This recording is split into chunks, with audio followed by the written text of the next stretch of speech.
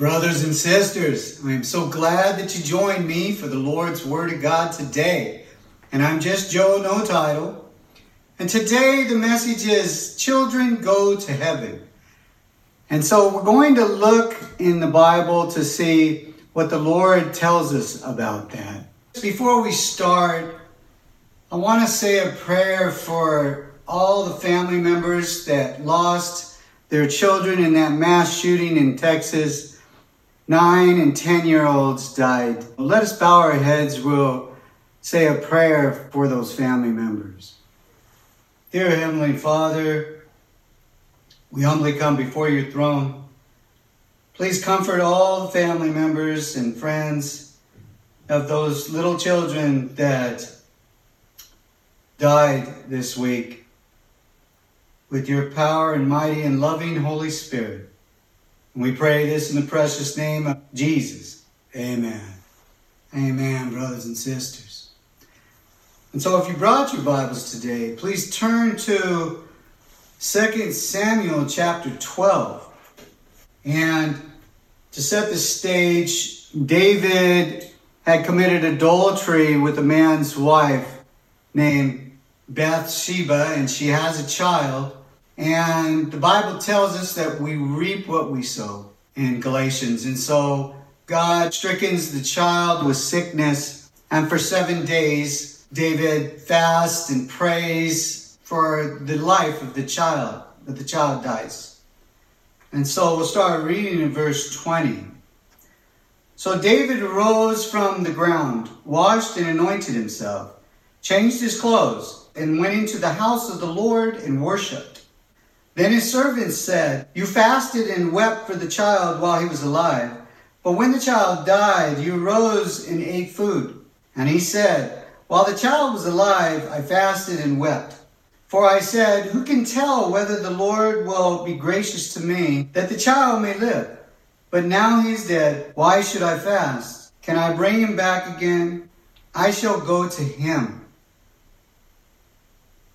but he shall not return to me." So now God has clearly revealed to David that his young child who died went to heaven. Amen? Amen. And he's telling him that he too will be with him someday in heaven. So those people in Texas and everywhere else where children died, they know that they're in heaven waiting for their parents to arrive. Amen? Amen. In the first chapter of Deuteronomy, the word speaks of little children have no knowledge of good and evil. Our God is a just God.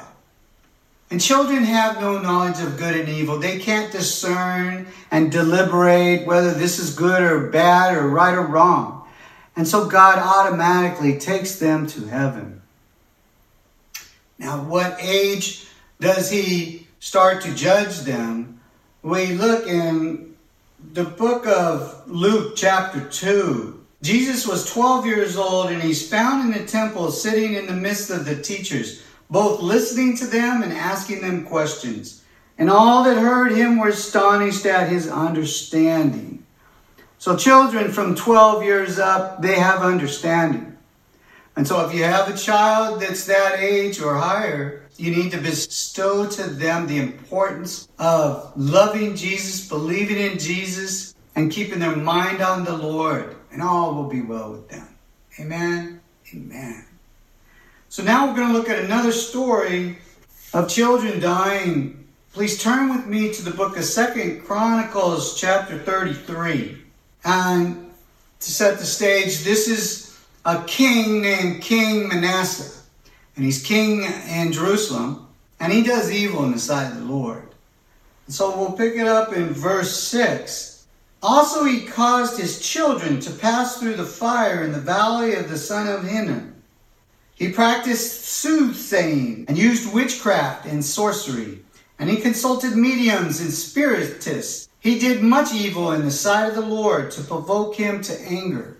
And the Lord spoke to Manasseh and his people, but they would not listen. Therefore the Lord brought upon them the captains of the army of the king of Assyria, who took Manasseh with hooks, bound him with bond fetters, and carried him off to Babylon. Now when he was afflicted, he employed to the Lord and humbled himself greatly before the God of his fathers, and prayed to him. And he received his entreaty, heard his supplication, and brought him back to Jerusalem in his kingdom. Then Manasseh knew that the Lord was God. Now first, we have to see how terrible this is, what he did. He killed his own children, sacrificed his own children in the fire. It's horrible. It's worse than that young man going in that elementary school and shooting those little children. Both are horrible events. Both is an eye-opener to us. That we cannot kill little children. People that abort their children is no different than King Manasseh sacrificing his own children. It's the same thing. God loves children. He loves them. The scripture says that do not despise little children, because their angels see the face of the Father in heaven every day. God loves children. And so, people have to stop killing children. All things happen for a reason.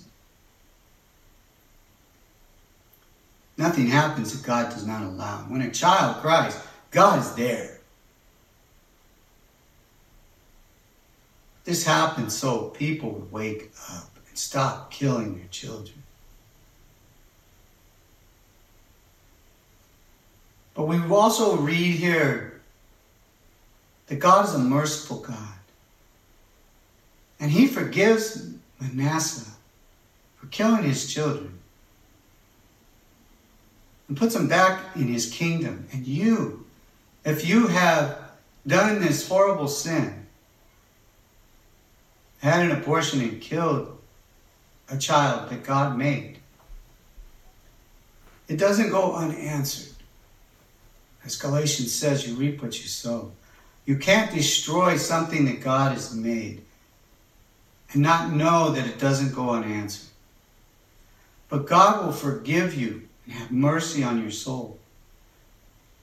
And you can be with your child in heaven that beat you to heaven someday.